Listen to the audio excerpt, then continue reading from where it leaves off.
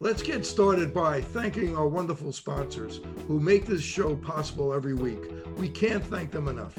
Kids should grow stronger, but their myopia shouldn't. Certification is now open to all eye care professionals for Cooper Vision's Brilliant Futures Myopia Management Program, featuring MiSight One Day, the first and only soft contact lenses FDA approved to slow myopia progression in age-appropriate children.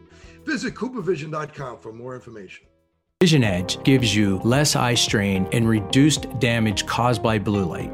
We like to call Vision Edge sunscreen for the eye. It all starts with your highest level of visual performance, only achievable through scientifically proven Vision Edge. Hello and welcome to the Open Your Eyes podcast. I'm Dr. Kerry Gill, the host of the documentary Open Your Eyes. Please visit the film's website at openyoureyes2020.com, featuring interviews with more than 50 optometrists from around the country, sharing information on eye care and eye disease. If you like our interviews, press like, subscribe, share, and hit the bell to get notifications of great new interviews. Also, please leave comments. What's needed by every living organism, improves our mood, helps creativity, loved by everyone, but mostly underappreciated. I'm speaking about clean water and all its beauty. Today's guest, best-selling author of the book Blue Mind and renowned marine biologist, Dr. Wallace J. Nichols, PhD, called a keeper of the sea by GQ magazine, a water warrior by Aquatics International, and the godfather of water by Irish Life Health and Santa Cruz Waves magazine. Dr. Nichols has authored more than 200 scientific papers, and he's a sought-after lecturer and turtle expert. Welcome, Dr. Nichols. Hi, how you doing? It's good to be with you. So I find that what you have done so interesting because you took something that's pretty obvious and you took an obvious concept that people didn't even realize it's obvious. You know, how much pleasure we get both physiologically and psychologically from water. But I have to turn the tables on you. So what's your water? Oh, good question. Right today, my water is the Pacific Ocean. I can hear the ocean from where we sleep here in our home, and I think this has been a really difficult year for a lot of people in our family. We got hit with the California wildfires and lost our home and everything we owned. Oh boy! And I've been really leaning heavily on the ocean, having it in our backyard in this place we've moved to. So I'd say right now it would be the Pacific Ocean. But prior to that, a little creek called Mill Creek, where we got our water back where we used to live. So I'm going with Pacific Ocean for my answer. Yeah. How did you get interested in this concept about water being so soothing from a physiological and psychological point of view? Like you said, it's a pretty obvious and intuitive concept. A lot of people, when they hear the basic premise of my book, they say, well, that's so obvious. Why would you need a book to tell you that? But I, like a lot of people, in my childhood, I spent a lot of time in the water. I swam a lot. I was one of those kids that, I was the last one in the pool or the last one in the lake or the ocean. My mom had to say, hey, it's time to get out. And it was my happy place. And I was a pretty shy kid. I stuttered, and I was, I guess you would call me an introvert these days. And in the water, I felt comfortable. I felt more free. I didn't have to deal with people asking me questions that I couldn't answer. And as I grew up, became a marine biologist, I got curious about the science behind that, that feeling.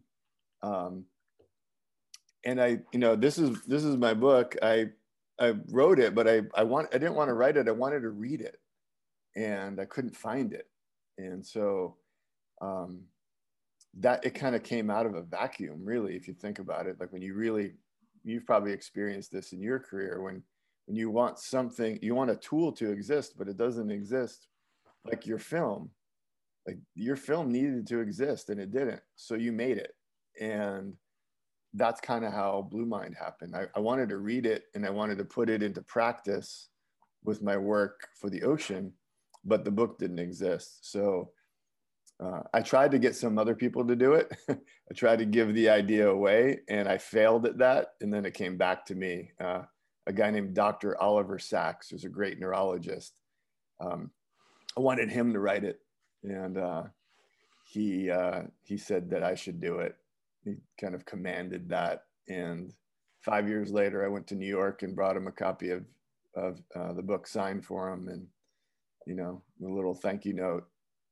So that's how it happened. I back-ended into it. As you mentioned, I'm a sea turtle biologist. I've studied sea turtles for 30 years. And I kind of come at this question kind of from that point of view. And when did you fall in love with nature as a whole?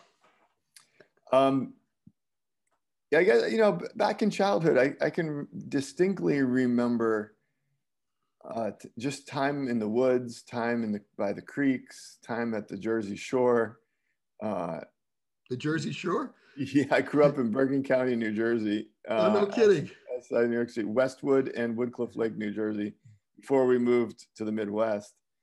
And, you know, any water, whether it was a reservoir or a creek or an ocean, and, you know, I just loved being out there catching frogs and flipping rocks. And so, you know, it wasn't a specific time, but, you know, looking back on that, my childhood, it was just, I was fortunate to, you know, grow up at a time when we didn't have these electronics that, you know, we had video games like Pac-Man and stuff, but nothing like they have now. And running out the door first thing in the morning and not coming home till it was dark and just being outside in nature and riding our bikes around was just how we grew up. So it's kind of you know, I see a lot of kids that don't get to do that these days for a variety of reasons. And, you know, and it may be, you know, something that you probably deal with, you know, not to go on an aside here, but, you know, kids looking at screens all day is going to mess up their vision. You know, they don't get to look around and look for birds at the tops of trees or look off in the distance as much out in nature like humans have done for millennia. And that's changing us. And it's probably keeping you in business to some degree as well. Sadly. You know, the sun, being out in the sun and being by the water is such an amazing feeling. And in your lectures, you talk about just taking a shower, you know, and having the water run on you. It makes you able to create and think. Talk about how water helps you with creativity, because I know I have like my greatest ideas actually when I'm, excuse my putting an R at the end of idea being from the East. I have my greatest, you know, thoughts, and, you know, I give lectures, and my lecture just goes through my head when I'm in the shower and the water's running on me. And it's like the fact that you're able to connect those dots is just amazing to me. Yeah, a lot of people will agree with us in this conversation. Say you're right. I get clear thoughts when I'm in the bath or the shower or when I'm swimming. And I mentioned Dr. Oliver Sacks. He said he got his best ideas while swimming at Lake Jeff in New York, or in the YMCA swimming pool in Manhattan. And he used to hop out of the water and jot them down on a legal pad and then hop back in the water and keep swimming. And so a lot of people will agree with this observation. And then the question is why? Like, what is it about water that does that? But first, before we go into that, I want to share a kind of a pro tip. If you can get a dry erase board and stick it to the wall in your shower and then use it. So when you get those ideas, this is what happens to me. I get those ideas. I think that's a really good idea. I'll remember that when I get out of the shower, and I'll write it down. And then when I'm out of the shower, toweling off, going to write it down, I go, I don't remember. It's gone. But It happens to me as well. I'm sure it was the world-changing idea, but it's gone. So if you can and you don't want to bring your phone in the shower. If you can capture that idea on the wall before you forget it. The other option is our kids had this soap that you could write on the side of the bathtub with the soap. Get some of that. It's like a crayon soap, and just write it on the wall in the shower, and then take a picture of it when you're done. Just a little note to remind yourself of that brilliant idea you got in the shower, so you don't forget it. I think that's just a silly kind of pro tip. But really what happens, so we switch from red mind to blue mind when we get in the water, whether it's the shower or the bath, the lake, the river, the pool. And what I mean by that is red mind is, well, it's where you and I are right now. We're focused attention. We're using our prefrontal cortex. We're thinking, we're processing. It's where we spend most of our waking hours. We're looking at screens. We're solving problems. We're processing information, which could be language, visual information. We're keeping very busy. It involves some stress, some anxiety, a lot of distraction.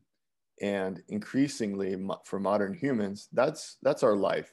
From the moment we wake up, we look at our phone. Many people, the last thing they do before they go to sleep is look at their phone, and then they set an alarm on their phone, and then they start the process all over the next day. That's our new normal, in our modern society, red mind.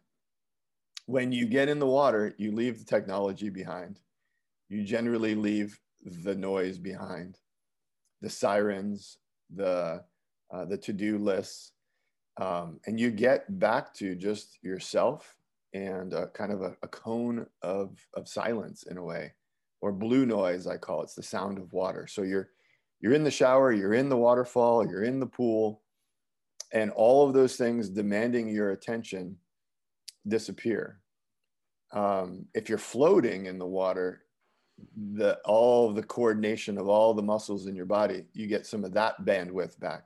So visually, auditorily, somatically, you get all this bandwidth, and it's just you and the water. Your brain doesn't turn off. It turns on in a different way that we refer to as blue mind, which affords the opportunity for creative thinking, for insight, for foresight, for future problem solving, for sort of self-referential thinking, the who am I, what am I doing kind of stuff.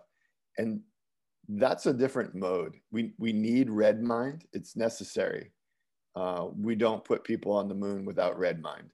You don't win the game or win the competition.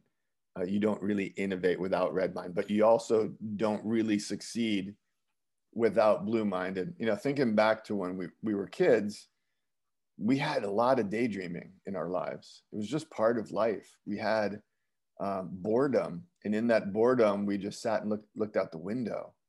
And these days, a kid's bored, they go to YouTube and they're not bored for more than 2 seconds.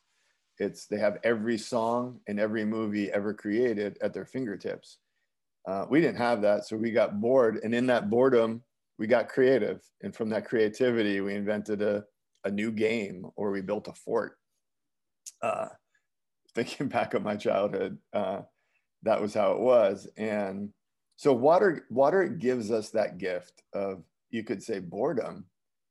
And in that boredom comes this different kind of bandwidth.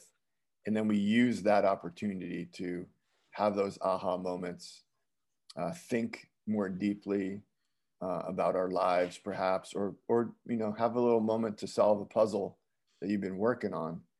And so that's what's going on. That's one of the advantages of Blue Mind, among the many, is that creativity and that innovation that can happen. And you're not the first person to say you get your good ideas in the water. And Einstein did. He went sailing in a little boat on a lake, and the inventor of Instagram got that idea sitting on a beach in Mexico. And so a lot of innovators, a lot of entrepreneurs, a lot of artists and musicians.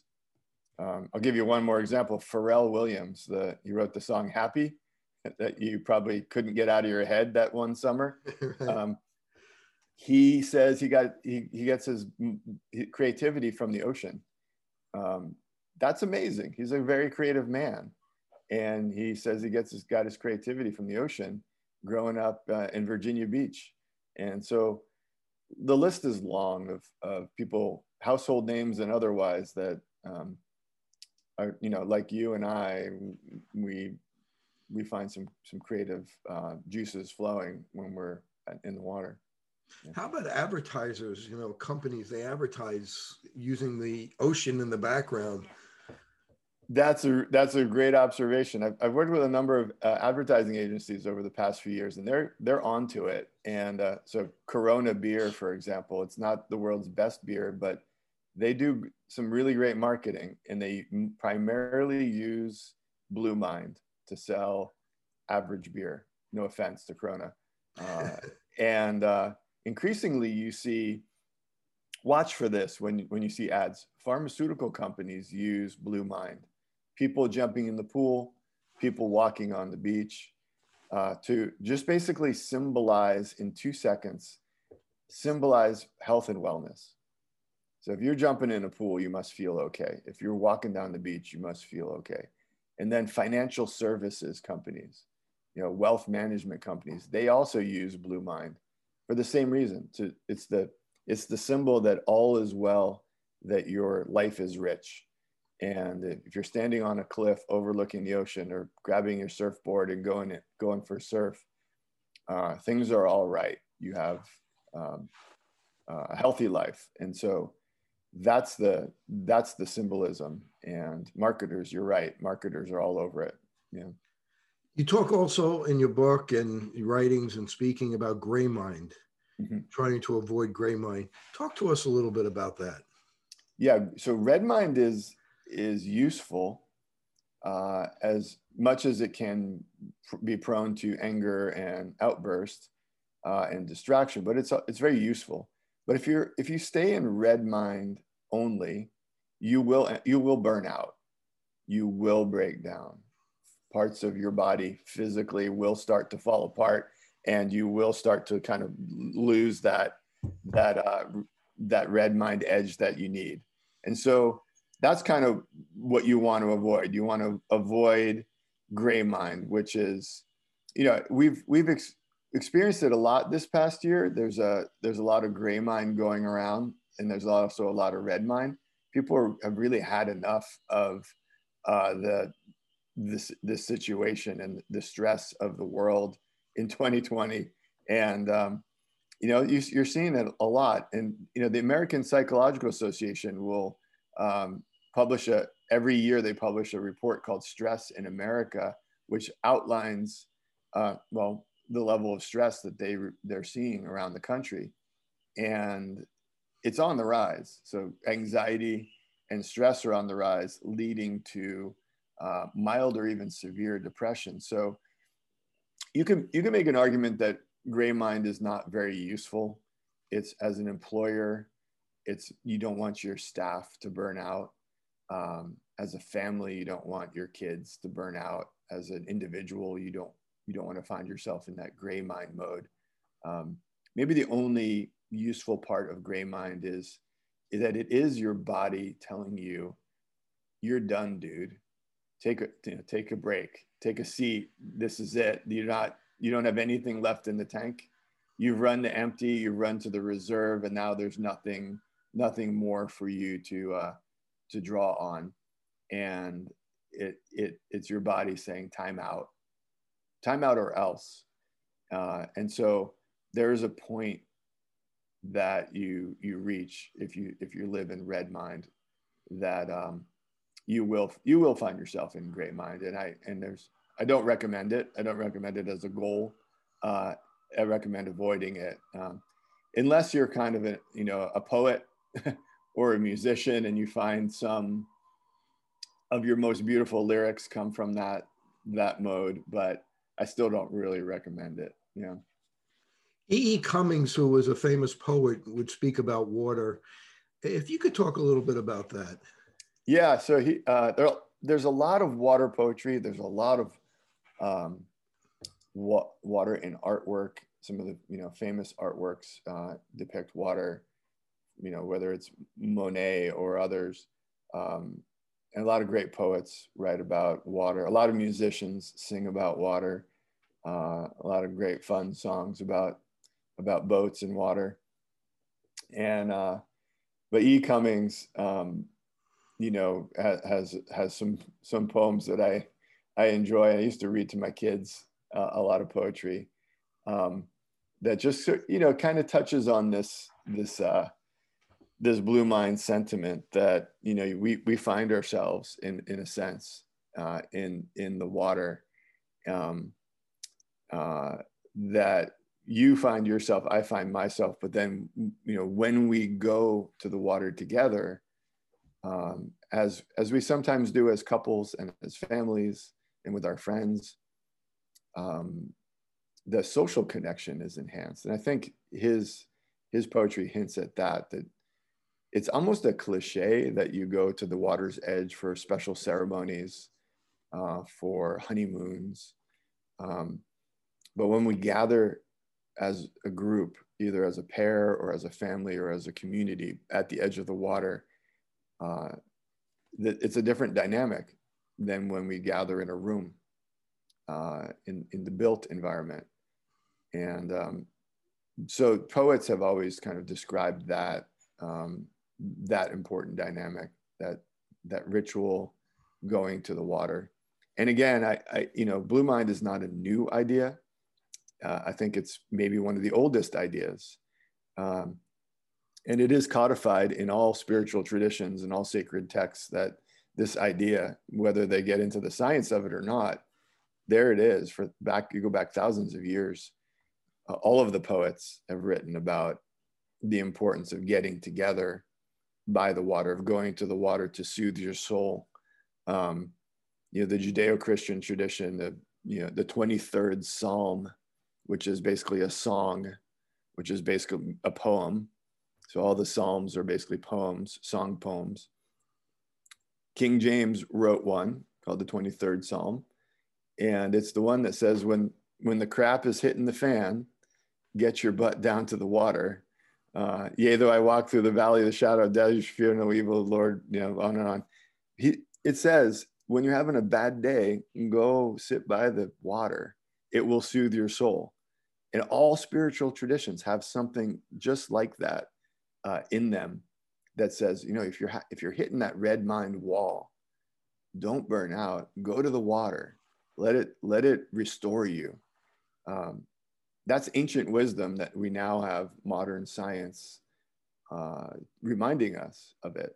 Not teaching it because it's been around for a while, but reminding us that this is true. Here's some research that backs it up.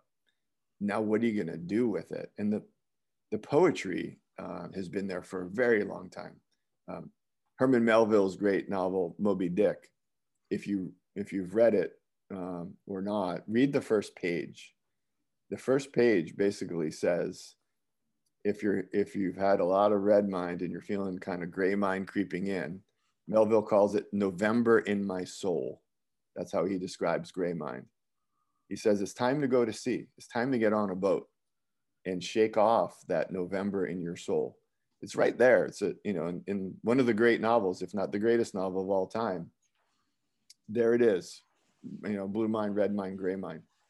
So the writers and the poets and the musicians have been onto this for millennia. And now science is catching up with the poets, I guess you could say. If you ask 100 people if they're going to go on a vacation and they want to relax, I bet 80-90% would say, I want to go to a beach. I want to go to a place where there's water. And that kind of brings us to the science of water. You study the science of water. I know a lot of my audience is very interested in that. What is the science? What does it do to our hormones, our neurotransmitters? If you could explain some of that, how it affects, oxytocin and some of those things. So, I think there are two broad components. So let's just back off for a second there. When we talk about water, you probably remember learning the water cycle: solid, liquid, and vapor or gas, the three states of water. You know, I interviewed Gerald Pollack. You Oh, know you did? Gerald, Yeah. and we talked. He talked about the fourth phase of water, Fourth the Joe phase. phase of Yeah. water. I don't Yeah. know if you have ever connected with him, or if you guys are I, buddies. You it, know, 'cause, we've crossed paths, and his work comes up a lot. Yeah. you know, so that I appreciate you bringing this up. It and part of what we're doing, I think what he's doing, what we're doing with Blue Mind is that water cycle that you learned in school in third grade or whenever it was. It needs to be updated. We need a better version of it that includes this new science, so that all kids everywhere in the world learn the new science of the water cycle. And what I would add to it is that during all of those phases, all those forms the states that we encounter water in, it isn't just for hydration and hygiene, and it isn't just ecological and economic benefits. There's also vast emotional health benefits that occur. And it's true for snow and ice as well as fog and clouds. You know, you think of the days perhaps that you spent just looking at the clouds and seeing the shapes and being mesmerized by fog, watching the snow fall. You know, I know there are days when you dread the snow and the ice, and there are days that you dread the rain. But even those days, you look out at it and you're like, it's beautiful. I mean, it's the whole concept of a white Christmas, of going out and having it be a blanket of quiet on your world, and all of the poetry in that.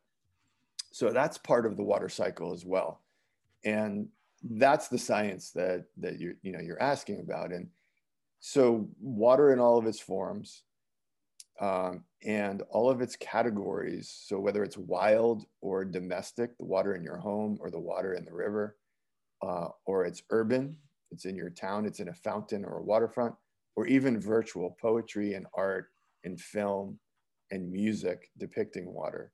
And all of these forms and all of these states of water, what they do for us is biological, but it's emotional. And so the two broad categories of what happens. One is what water takes away, what it precludes, and then there's also what it offers us. So we talked a little bit about it earlier. Water disallows your technology, generally speaking. Your iPhone, your iMac, your laptop computer doesn't like the water. So you got to leave it on the shore. You got to leave it. You don't bring it into the bathtub. Some people do, but I don't recommend it. You don't take your smartphone into the shower. It's a bad idea. You don't bring it into the pool. So the water kind of takes away all that chatter and all that noise and gives you the opportunity for restoration. So it simplifies the auditory and visual input that has become just pervasive in our world. There are kids that never experience solitude in their entire life. That's amazing. To not know what solitude is, to never know what privacy is, because there's always a device recording your clicks, your whereabouts, your voice, and more. So to never experience solitude and privacy. So one big category is what water takes away. Takes away that surveillance, takes away that that information overload. And then the other side of it is what it gives us. And it gives us buoyancy, right? It gives us its sound. It gives us its rhythm. It gives us this visual input that psychologists refer to as soft fascination. And so from a visual perspective, it's not conveying words, it's not conveying a lot of information, but somehow, and your insights into this would be incredible, somehow it holds us. Somehow it's not boring. So if I said, look at that wall, it's painted blue, isn't it nice? You'd say, yeah, that's nice. In about 10 seconds, you'll start to get bored of that blue wall. But I say, look at that view of the ocean. Isn't it nice? And you say, yeah, that's really nice. I know people who will sit and watch it for a week and call that a great vacation. They'll pull up their chair on the beach and maybe they have a book. They don't really get around to the book. They'll just stare at the water and they will claim that it never gets boring. It's this thing called soft fascination. The sound of it as well. Looking out at it, and the occasional bird, the occasional boat, the occasional dolphin just holds us there. And so it's visually interesting, but it doesn't require us to do a lot of work to understand it. There's a little bit of information, there's novelty, it holds us there, but it doesn't overwhelm us with processing. So it's not language, it's not words, it's not ideas that we need to interpret, but it holds us in its fascination. So that's what water gives us. And in that place that I refer to as blue mind, you can call it whatever you want. You can call it your happy place. I call it blue mind. Our heart rate starts to slow. Our skin temperature cools a little bit. We become entrained in the rhythm of the ocean or entrained in the sound of the river. And when we do that alone, we kind of synchronize with that environment. It puts us in a calm place where cortisol levels drop, the stress hormones.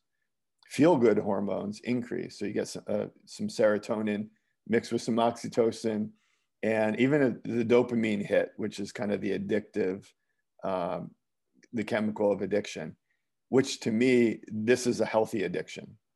And so what I've learned from the neuroscientists is if we can harness the chemistry of addiction as a force for good, we can change the world. It's not all about getting rid of that, that feature of our bodies and our lives. It's about harnessing it. So rather than being addicted to casinos, you become addicted to cleaning up beaches and helping people. So it's using that reward structure that we have, in our personal chemistry, and harnessing it as a force for good. So in that blue mind state, we're getting rid of a lot of stuff that doesn't like the water. You're getting rid of a lot of the sound and the sights that keep fill out all that chatter that's normal life. And you're getting this visual soft fascination, this auditory rhythm. And the sound of water, turns out, the research on sound, turns out it's a great way to mask noise. So the sound of water is the best sound to mask human voices. So when you're sitting by a fountain in the city and you want to have a conversation with someone, you sit close to them, and that sound of that fountain is going to mask everybody, all the other conversations, giving you this kind of cone of privacy. So those are just a few of the things I describe in my book, but the upshot.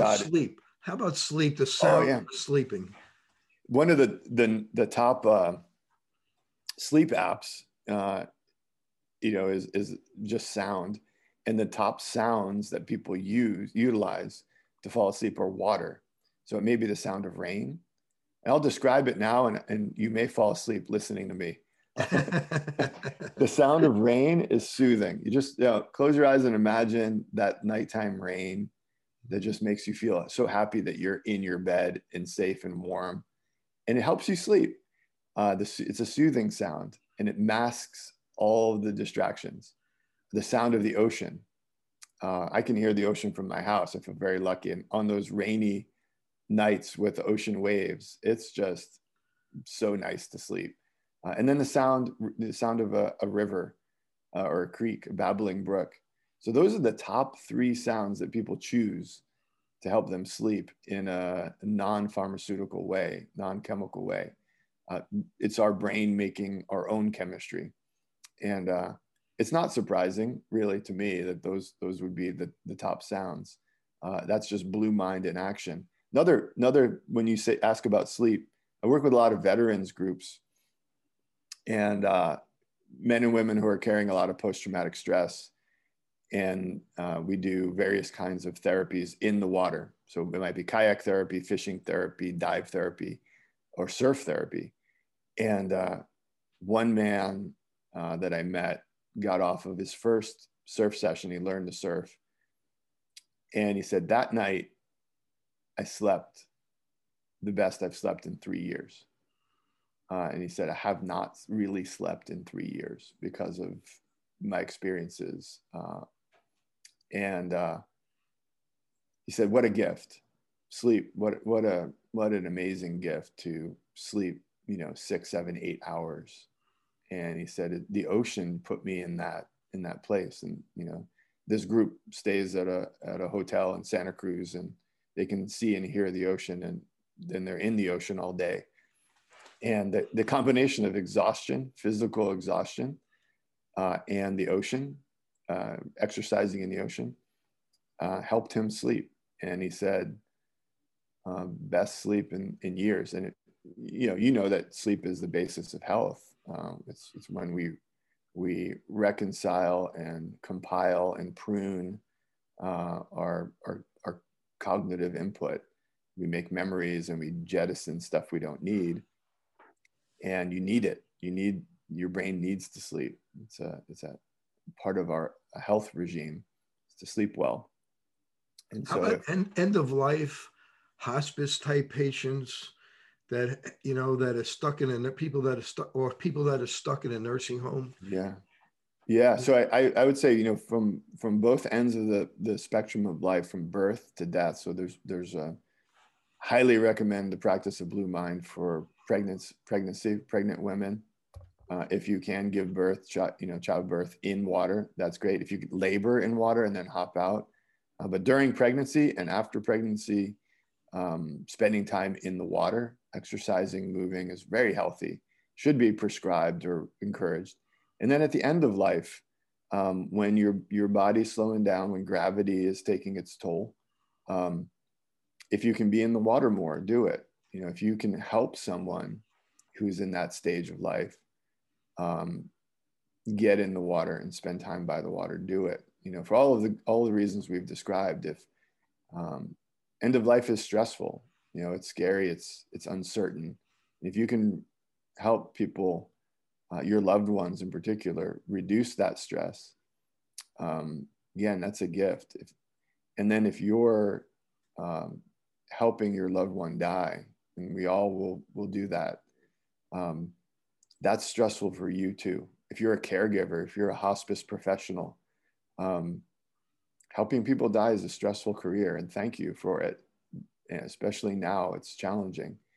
But take care of yourself. Practice. If you're a health practitioner, especially dealing with patients who are dying, don't fall in the gray mind. We need you.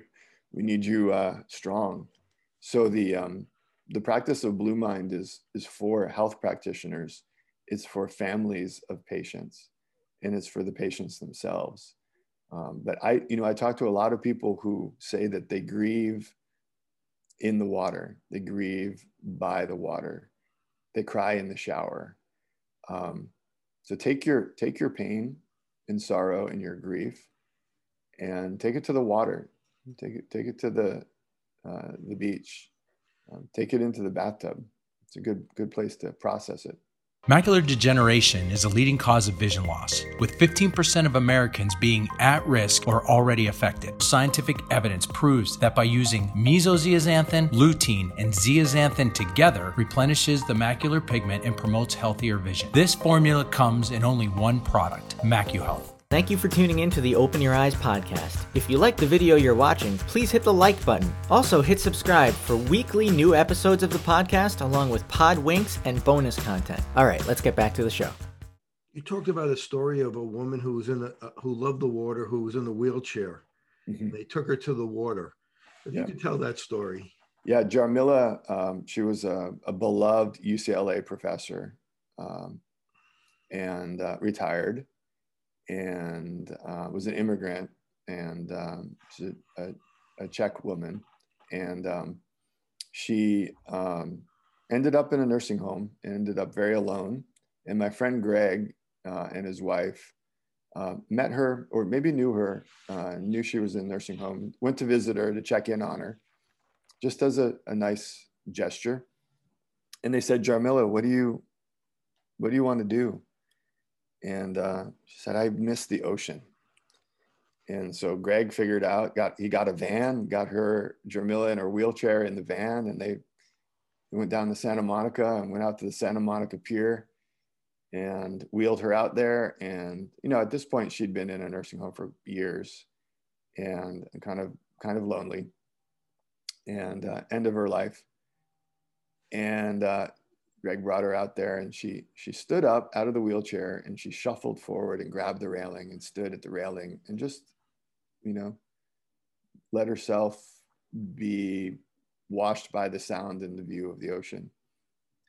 And later on, Greg said, hey, Jarmila, I didn't know that you could even stand anymore, let alone walk. And Jarmila said, I haven't had anything worth standing for in a long time. And that gives me chills. You know, we love our water, no matter who we are, where we are in the world. And Jarmila's water was that ocean that she missed so much. And it rallied her in her last days to stand and walk. I mean, that's awesome.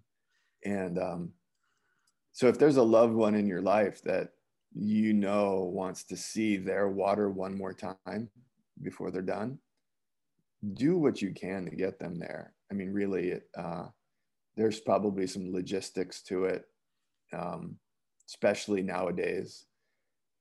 But wow, that's, you know, the water we love it may be our best friend, and so, you know, offer that to those in your life that need it. That's it really is a beautiful story. How about the mountains? They almost give the same feeling as water. Yeah, I occasionally hear people say, well, you know, I read your book and I'm more of a mountain person than a ocean person or a water person. And usually what I say is, when you're in the mountains, do you ever look up and enjoy the clouds? Those are water. Clouds are water, but nothing else. They're 100% water vapor. And when you're in the mountains, do you ever sit by a creek or a lake and enjoy it? Sometimes when you go for a hike in the mountains, is your destination the water? Or when you're in the mountains, do you ever enjoy the snow? That's water too. Right. And then they kind of go, you're right. Wow, I love the mountains, but it's not the rock entirely. It's also the water in the mountains in all those forms, in, you know, clouds and fog and lakes and creeks and rivers and snow and ice in the mountains. And so it really is Blue Mind. And I extend the concept of Blue Mind to include nature in general, forests and wetlands and meadows, because in fact, those trees are mostly made of water. And I experienced that with these wildfires. If you remove all the water from those plants, you're left with ash. It's the water that makes them beautiful and alive. And so even a forest is, you know, millions of gallons of water in those trees. They're made of water, as we are. And so, you know, it's Blue Mind extends to the green spaces as well as the watery places. Mm-hmm. My greatest memories as a child, you know, as an adult, is when I've been near water, you know, riding my bicycle as a little kid. And it's actually in the movie, along the beach in Cape Cod, yeah. And, you know, being with my current wife, and, you know, the feeling of being with water. Talk about the nostalgia of water. Yeah, you know, there's the word nostalgia. Sometimes people downplay its importance and think, you know, maybe it's a weakness to be nostalgic. I think it's on us, on each of us as adults, to make sure our kids, the next generation, our kids, our grandkids, our nieces and nephews, and any kids that in our neighborhoods form nostalgia for beautiful places like you're describing, your nostalgia for water, for watery places, for the forests, for the parks, also for good music and good food, rather than forming nostalgia for a brand or a device that will be gone perhaps when they're adults. So it's so important that our nostalgia is not co-opted by people who want to co-opt it to sell us stuff. I understand why they do that, because it works. And I'm not saying that they should stop because they're going to keep using nostalgia to sell us stuff. But it's up to us to make sure that we all have our nostalgia deeply connected to good music and good food and great places. And water, man, water is like a nostalgia factory. You know, like you ask people these questions about their childhood, and if they had a water connection, they'll get very nostalgic. You know, whether it's riding their bike by the water or jumping in a creek or swimming in a pool. The memories we make in the water, near the water, and on the water are so rich, and they go so deep. And it's for the reasons we described earlier. All the distractions kind of strip away, and we have these intense social experiences in the water. And I'll tell you one story. When my kids reached a certain age, I have two daughters, they're both teenagers now. When they reached a certain age, they got too cool for dad, I guess is the simple way of putting it. And they'd come home from school and I'd say, "How was your day?" And they'd say, "Fine." And I say, "What did you do?" And they'd say, "Nothing." And that's all the information I could extract from my own kids. And then we got this cedar hot tub on the deck, just a soaking tub, no jets, nothing fancy, no lights. Just this big wood classic cedar hot tub. And we made it a ritual to sit in it before bed, like late at night. And in the water, they would just talk. It was like magic. And I never mentioned my strategy to them because I don't want to wreck it. But I'll say it here. It's a good parenting tip for anybody who wants to open up a conversation. They would just talk. We get in the water and they just talk. And we talk about it now. They loved those sessions. You know, it'd be raining outside. We get in the hot tub outside and get rained on, but be in the hot water. It'd be a starry night. The owls would be out or whatever it was. It'd be a hard day for everybody. We get in the hot tub and it was a better day and we'd talk. And those were probably the best conversations I ever had with my kids. We're just sitting in the water. And that built some of their nostalgia, you know, those moments of, you know, family time, sitting in the hot tub. And so nostalgia is important. It isn't a weakness. It isn't somehow backwards thinking. It's our history. And if you can create, you know, things that you're nostalgic about that are good things, you know, water, you know, it's one of the reasons people protect and restore lakes and rivers and oceans right now, is that they have some degree of nostalgia for that river when it was clean and healthy. And they want to maintain it that way.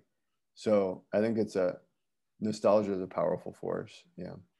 How about float tanks that have become very popular?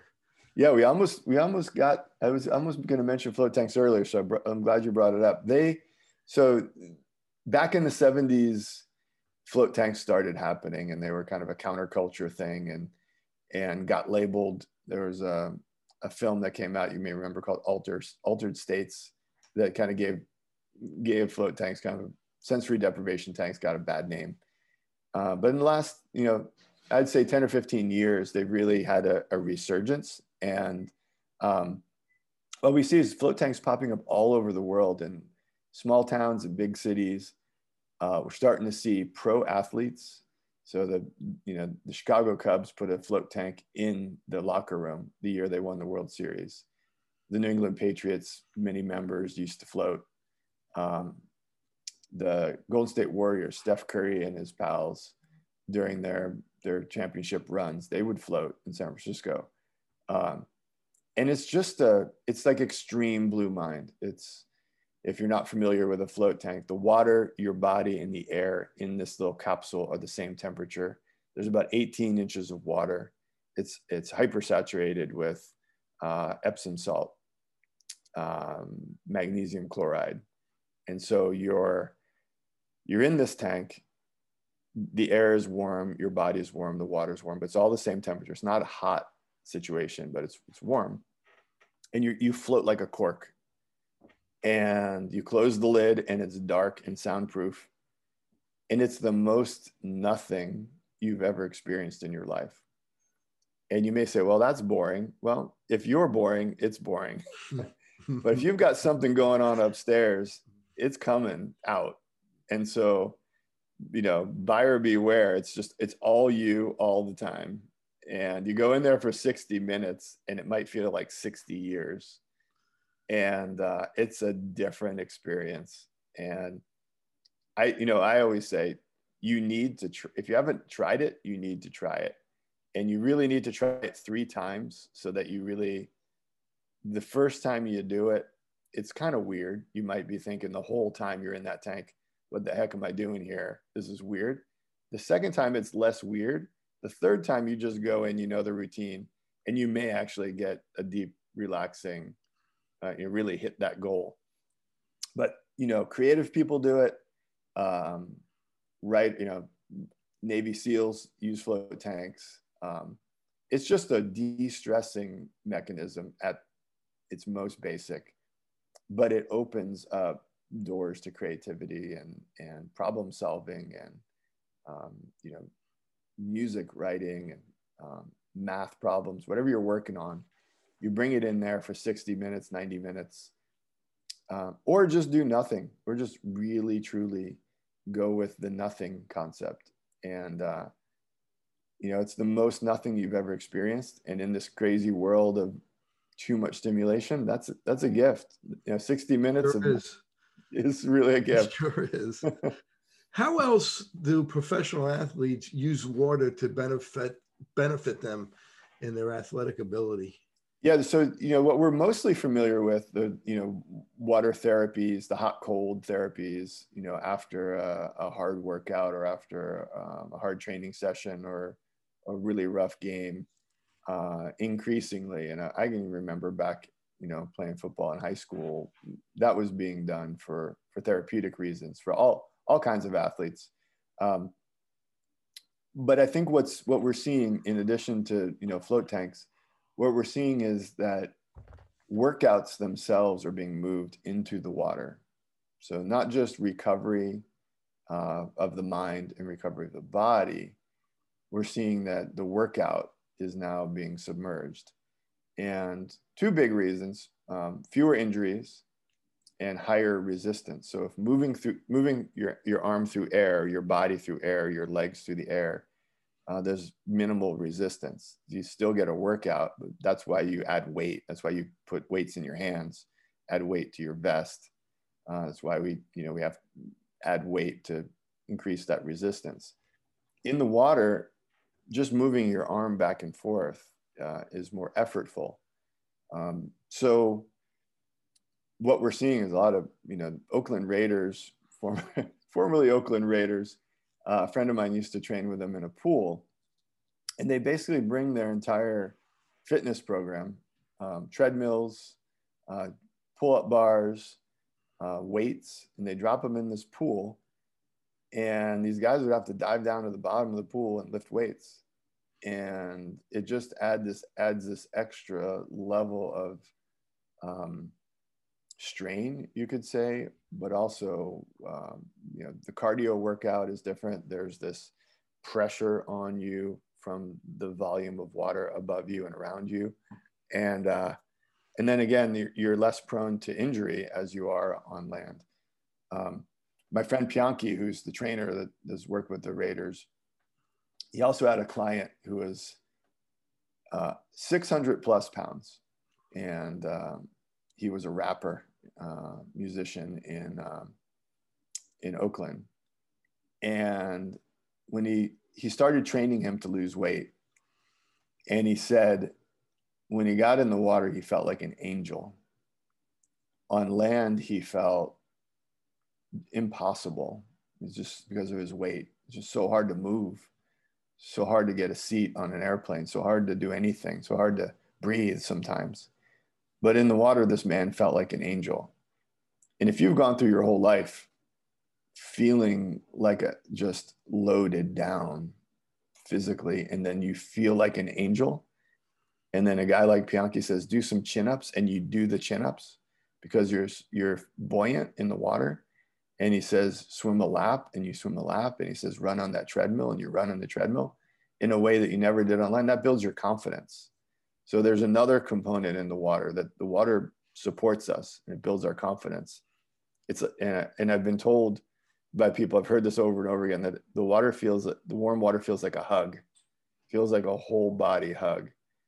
And who doesn't need a hug these days? So that's a tremendous concept. I love that. That's fantastic. I never heard that before. That's unbelievable. And, you know, a lot of our seniors do water aerobics, and, you know, it's very therapeutic for them. And it's fun. That's the other part of it. Like there's a playfulness to it. And if you can bring fun to your workout, there's a social element to it. Rather than going into the health club, putting on headphones and staring at the news station and getting more red mind in your brain. Or gray mind, right? Or gray mind. You know, you don't need that. And if you can go and work out and be supported, hugged, have fun, and reduce the number of injuries, you know, I think there's we'll see a lot of growth. I mean, you can basically take a whole CrossFit program and put it in the pool, and it's better. Obviously, there are logistical issues about maintaining a pool that you need to deal with, but I think you're going to see more and more of that kind of thing, because the pros are doing it. They get it. They're moving. They don't have they have a zero tolerance for off-season injuries. They have zero tolerance for training related injuries. It's not okay. You can't blow out a knee while you're practicing or while you're lifting weights and still have a job. It just doesn't work. So if you can reduce the injuries, increase the efficiency of the workout, including flexibility, and have more fun, well, good. That's a good program. I remember the Mets had a player, I think it was Greg Jeffries, who grew up swinging a bat in the water. Oh, wow. For the resistance. And, you know, I think it was like his father's idea. And they said that's one of the reasons he became such a great hitter, and he had such a quick bat. Yeah, imagine it. You can just imagine it, right? Just trying to pull that bat through the water, and then you get on land in the air and you're just like, this is easy. Bam, you know, hitting that ball far. I imagine you could do it with golf and tennis and everything, you know. And they've used water to help prisoners. If you could talk a little bit about that. Yeah, there's an experimental program that's starting to become more popular. Prison in Oregon that did some of this research, and so the prison environment is obviously not a great place for the people who work there, for the inmates, people who are incarcerated, for the families of both. There's a high level of red mind, needless to say. There's aggression. There's people who sometimes need to be put in solitary confinement. When that happens, it's horrible for everybody, and it's inhumane, but it's the way the system works. And you want to reduce injuries to the staff and to those who are incarcerated. And so the experiment looked at how Blue Mind could be applied in those cases. So you can start with painting walls blue, which is calming, just a calming color. But they also started putting in screens that could show water-based imagery, ocean footage, lakes and rivers. And what they found is that it helped people just calm down and hurt themselves less, require less solitary confinement, and hurt each other less. And so I look at that research and I think, okay, if it works in prisons, what are other prison-like environments? Well, sometimes your own home can feel like a prison these days. Yes, sir. I can recall a few places where I went to school that felt prison-like. And I know there are office buildings that are poorly designed that feel that way. So if we can apply what we've learned in literal prisons to prison-like environments, poorly designed environments perhaps, or places where just out of necessity we're stuck, say at home during a pandemic, how could you add water to your life if you're stuck at home? Of course, there's the bathtub and the shower, but what else? We talked about the audio. You can play water sounds rather than the news on the radio and listen to that a few minutes a day. It can help you sleep, but you can also put artwork. Do you have I look at the poster behind you. It's that you're looking out on a view there, and there's something about that view that just is appealing. So you can use artwork, photography, painting, abstract or literal artwork to get yourself into a more blue mind place. You can put a small fountain on a desk. You can put a water feature in your home. They don't have to be extravagant. You can literally buy a water feature and plug it in, add a little water, and it's a fountain on your desk. My daughter has this thing. It's like an LED light thing. She plugs it in and it looks like the surface of the ocean on the ceiling. So if she puts on ocean sound and puts that light at night on the ceiling, it's just very relaxing. And it's the antidote to, Snapchat and TikTok. It puts their minds at ease a little bit and they can wind down. So, even if you're stuck at home, you can apply the things we're talking about. You studied sea turtles, and you had a friend, Chewy, who used to eat sea turtles. Right. Tell us a little bit about the benefits of sea turtles and some of the interesting migration of sea turtles. Yeah, well, Chewy, Don Chewy Lucero is a great man. He's a stoic, elegant man. Really, he's like when Chewy shows up, he's like the astronaut of fishermen. He's got a white cowboy hat and he always has a big belt buckle. And if he's been out fishing all day, he's definitely gets cleaned up, puts on his Western shirt, and he's just kind of a classic gentleman. And he grew up hunting and eating sea turtles. And now he's protecting them. And he's a leader and he's very, very good at protecting sea turtles. And he had a day where he just, his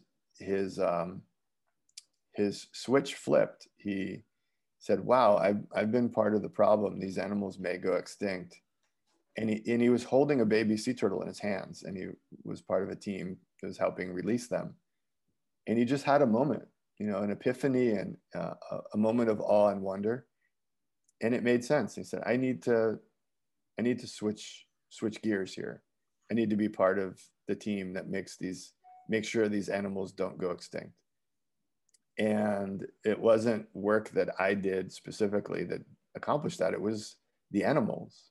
It was nature itself calling him and, transforming him into a very, very effective professional at what he does. And he's great at it. He goes around to the fishing communities and helps people understand what he understands. And he said he would tell you the same story. So I was holding that baby turtle in my hand and I looked at it and I said, wow, look at that little baby turtle in my hand, and think about where it's going, what it's got to do, and the migrations and all the challenges. And then it comes back here and it's 300 pounds. And I eat it, it didn't make sense to him anymore. And he said, I got to make sure these animals don't disappear so that my grandkids will never know them. And so that's, I'm a marine biologist, so I studied migration, genetics. I studied what the turtles eat, what they do, how fast they grow, the barnacles that live on them, all that stuff. And I realized that nobody was going to read my research basically. All 12 people I knew on a first name basis that were interested in my research, my fellow scientists. And we get together at conferences and talk to each other, and then we go back and do more. And I realized that without the behavior change component, my research was pointless. So I haven't given up on the science, but there's a science of behavior change too. And you know this well in terms of healthcare and wellness. You can research the heck out of it and put journal articles together, and they're going to sit there in the library or sit there online until you figure out how to kick them into action and get people to listen to you. So making a documentary film, doing a podcast, that reaches people in a way that scientific journals never will. Same thing with saving sea turtles. You got to put it into the hearts and minds of people somehow, and change behavior from turtle hunting and turtle consumption to turtle protection and maybe ecotourism. So people make a living saying, hey, come follow me. I'm going to show you a beautiful turtle on a beach or in the water. And so that's the flip that's happened. And it wasn't until we really realized that we're in the behavior change business, not the turtle science business. Turtles don't need to be told what to do. They know what to do. People do. And if you tell people what to do, they probably won't do it. You have to approach it very differently. And so, whether it's health and wellness or saving the ocean, it's the same basic toolkit. You make a great point before about scientists doing research, and the research never gets to where it needs to go. The average, scientist does research in medicine. It takes 17 years for that science to translate, to change the way doctors practice. So, a long road. It's an unfortunate situation, but it's kind of the way it is. So there's two things I just want to end with you on. First is, we talked about before about kids, sitting in front of a computer and not going out and into nature. And you've probably thought a lot about this, and I don't know if anyone has the answer, but how do you think we could get our kids outside and away from these digital devices that we all know are probably not doing them a lot of good, and getting them into nature, which will do them a lot of good? Yeah, I think we need to tell a better story about nature and its benefits. And currently, we're told nature is important. Nature is biodiversity. Nature gives us ecosystem services. And we've politicized it, which is unfortunate. Nature should not be politicized. Nature is not a cause. It's our life. It's our livelihood. It's our future. It's not a cause. It's not an issue. It's not an organization. It's not a movement. Nature is us. Nature is the only thing that's keeping us alive. So I think that's part of it, just a general reframing of the conversation. But this is my what if question. Like, what if every doctor, therapist, nurse understood Blue Mind? And what if every teacher and parent understood and shared Blue Mind? What if every real estate agent out there understood Blue Mind? What if every coach and guide understood Blue Mind? And just basically, it was common knowledge to share with our kids, so that when you went to school, one of the things you learned was that if you're having a bad day, go to the water. If you're having a good day, go to the water. If you have somebody that you think you're kind of sweet on, and you might want to talk to and have a more conversation with, take them to the water. If you have a big important conversation with a colleague, do it by the water. If your brain is stuck, just really stuck, and you can't figure something out, go sit by the water.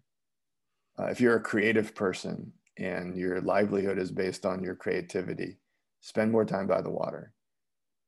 If you're really, really sad, go to the water and be sad.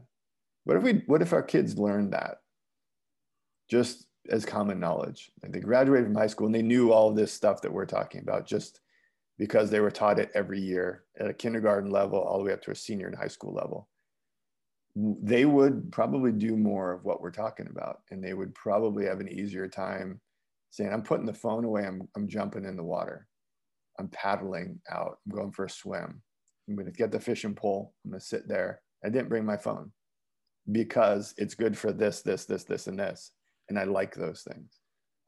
We don't teach it. I didn't learn any of this in school, and I went to the 24th grade, which my kids freak out about because they're like, Dad, what's wrong with you? Too much school, overeducated. But I didn't learn any of this in school. None, not a bit. It's sad, really. I mean, this should be taught in school. It's so easy. I mean, a first grader or a kindergarten could understand this. Yeah, and we can update the water cycle, and we can add the Blue Mind component. You know, water does all these things. It goes through all these forms. It cycles around the world. And hey, guess what? When it meets you, it does all of these things, not just physical, not just, you know, it's emotional benefits. If we just we can update the water cycle. It'd be fun to teach. I mean, geez, well, if I was a teacher, I'd love to teach Blue Mind in my history class, in my art class, in my science class, in my health class. And so, we need to do that. And I have to say, I can say it. I don't know how to do that, but I'm punting it to the educators of the world, to the curriculum developers, to creative people who, I mean, you and we're sitting here talking about it. So, and people are going to listen to this, and we're going to get this podcast out all over. So people are going to hear it. Trust me. Now I got to ask you about something that I'm very passionate about, and I guess it puts me into the red mind, maybe even the gray mind, because it's upsetting, is the plastic in the ocean and the pollution in the ocean. And the little bit, when you look at the percentage of money that's spent on cleaning up the ocean and caring about the ocean. Can you talk a little bit about that? And how did that happen with all this plastic? And how could everybody get involved to help get the oceans cleaned up? Yeah, so we're an ocean planet. When you look at it from space, it's mostly ocean. Most of the life on Earth lives in the ocean. Some of it's plankton, some of it's tiny, and some of it's as big as a whale. But most of the life on our planet's oceanic. It's the source of our weather. It's the source of livelihoods and food, and we need a healthy ocean to be healthy here. Whether you realize it or not, whether it feels that way or not, it's just true. And over the past 50 years, among other threats to the ocean, we've put a lot of plastic into it. Not on purpose, not just like people said, hey, let's go put plastic in the ocean, but the ocean is downstream, and our waste disposal just all over the world is often subpar. And our production of plastic just went crazy. I mean, think about when we were kids, we got milk delivered in glass bottles to a milk box in New Jersey. That wasn't that long ago. And then they kind of said, hey, wait, maybe we can put milk in plastic. And that started, and we're like, oh, that's a little lighter, a little safer. Then everything started going into plastic. And then, the cups and the silverware and the plastic straws and this and that. And then this disposable mentality that you use it once and you throw it away.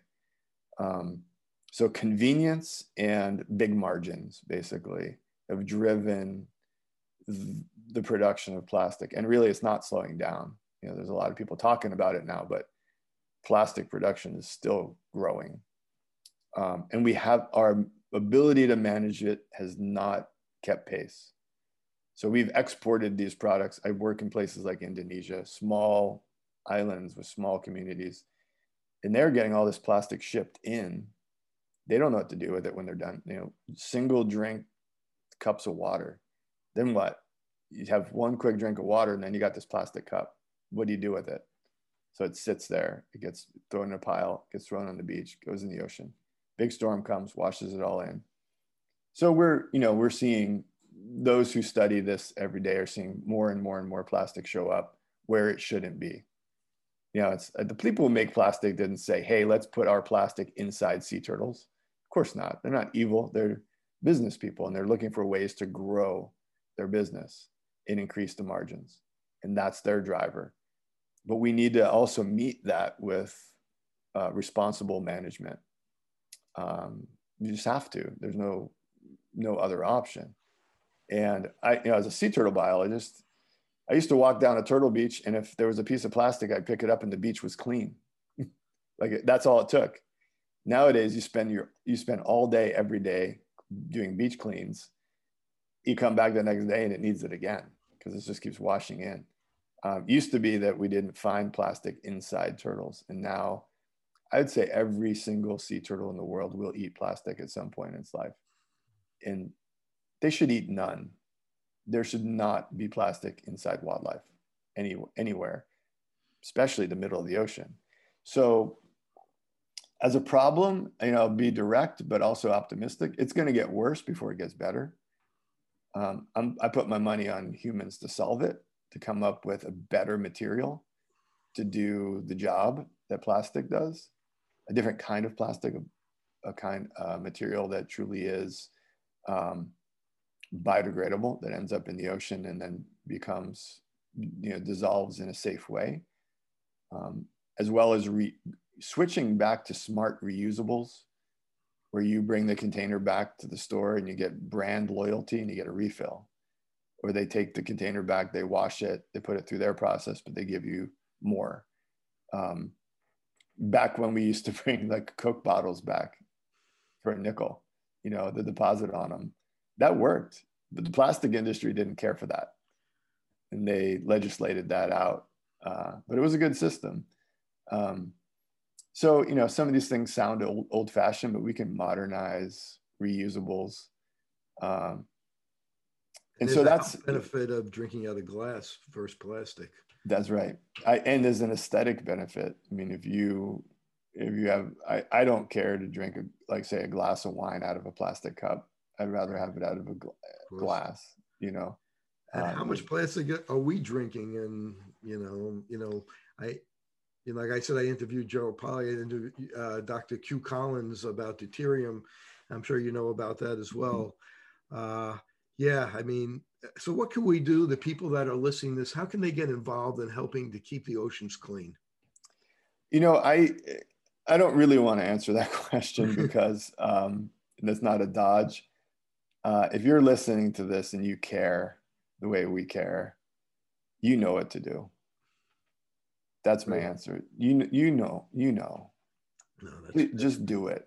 Like, I know what to do. I don't always do the things I need to do.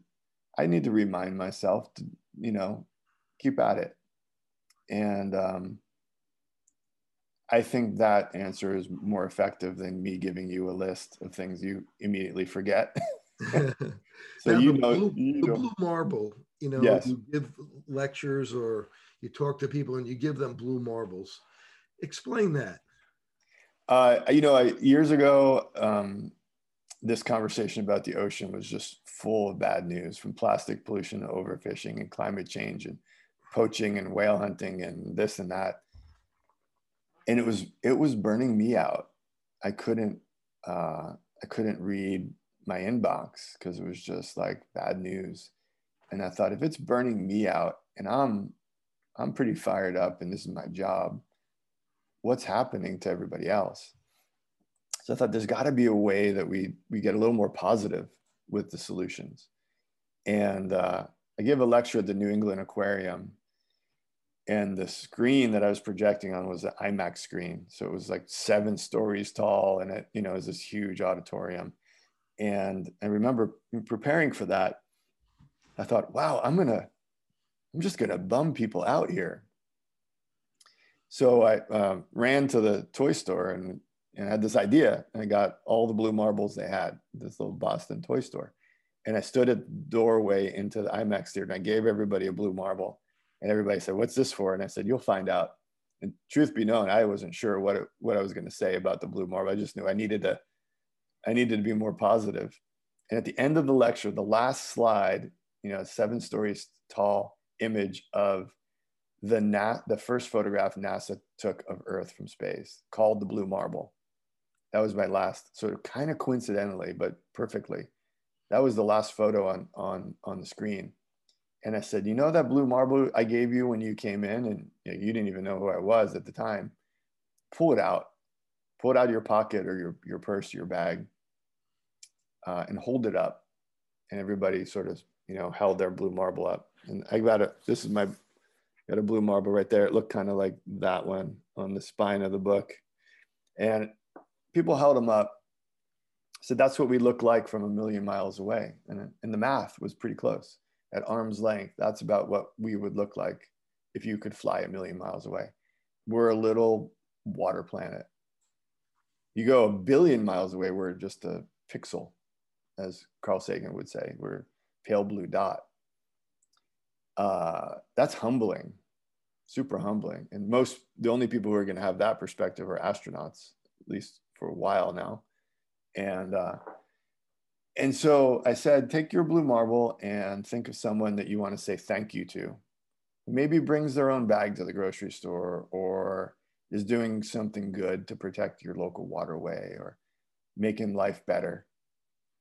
And over the next week or so, I want you to pass your blue marble on and share that gratitude. Put the marble in their hand, tell them the story, and then ask them to do the same thing. And you'll make them happy, even if it's just for a minute. You might make their day, might make their year. They might just be really touched. I don't know, but it's just a recycled glass blue marble. Pass it on. Looks a little bit like an eyeball, in fact. And people did it. I got more feedback than all of my other lectures ever combined, and it was positive. And people were just like not bummed out. I did not create more red mind. I created blue mind, and it rippled. Like that one lecture in Boston rippled out, and people were sending their marbles around, and I thought, I gotta get myself some more marbles. So I contacted Marble King in West Virginia and ordered a box of them and went through those. And fast forward now, we've given away over 1 million marbles, and they have sharing built into them. When you give someone a marble, you have that conversation, you ask them to pass it on. So it keeps moving. So that 1 million marbles has probably reached tens of millions of people if people keep passing them. Not to mention people sharing their stories like we are now, or posting them on social media and telling their stories. As a result, Harrison Ford got a marble, Jane Goodall got a marble, the great Sylvia Earle got a marble, the Pope and the Dalai Lama both got marbles. It just kind of is fun. And it's this simple little, there is no organization, there is no budget, there is no master plan. It's just this fun thing that you can't turn off. That has become the symbol of Blue Mind, is that let's share these ideas. Let's share our love of water. Whether you're sharing it with a group of doctors or nurses or therapists or veterans or first responders or teachers or architects, let's share what we know here, make it common knowledge, share it with gratitude. And that, I think, is a better strategy than the one we've been trying. So that's what the blue marble is all about. Well, what a beautiful concept, and really a wonderful concept. And I want to thank Dr. Nichols for joining me today. And pick up your book. I want everybody to see your book, the Blue Mind book. Please go and order Dr. Wallace J. Nichols' Blue Mind. It's a fantastic read, and it'll make you feel good. And that's what it's about, feeling good. So thank you for joining me today. My pleasure. Really great to chat with you and hear about your work and be a small part of what you're doing over there. I really appreciate it. So important. And thanks again. And this is Dr. Kerry Gelb for Open Your Eyes. Until next time, thank you.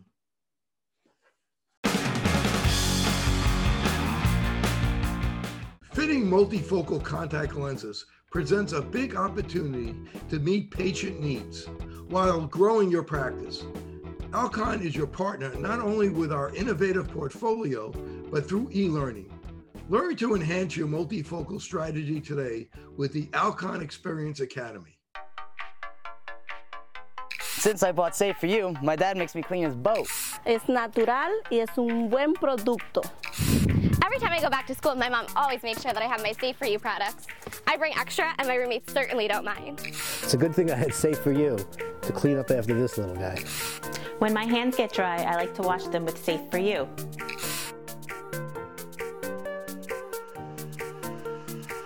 And most importantly, the reason why I buy Safe For You is because it's safe for me and you.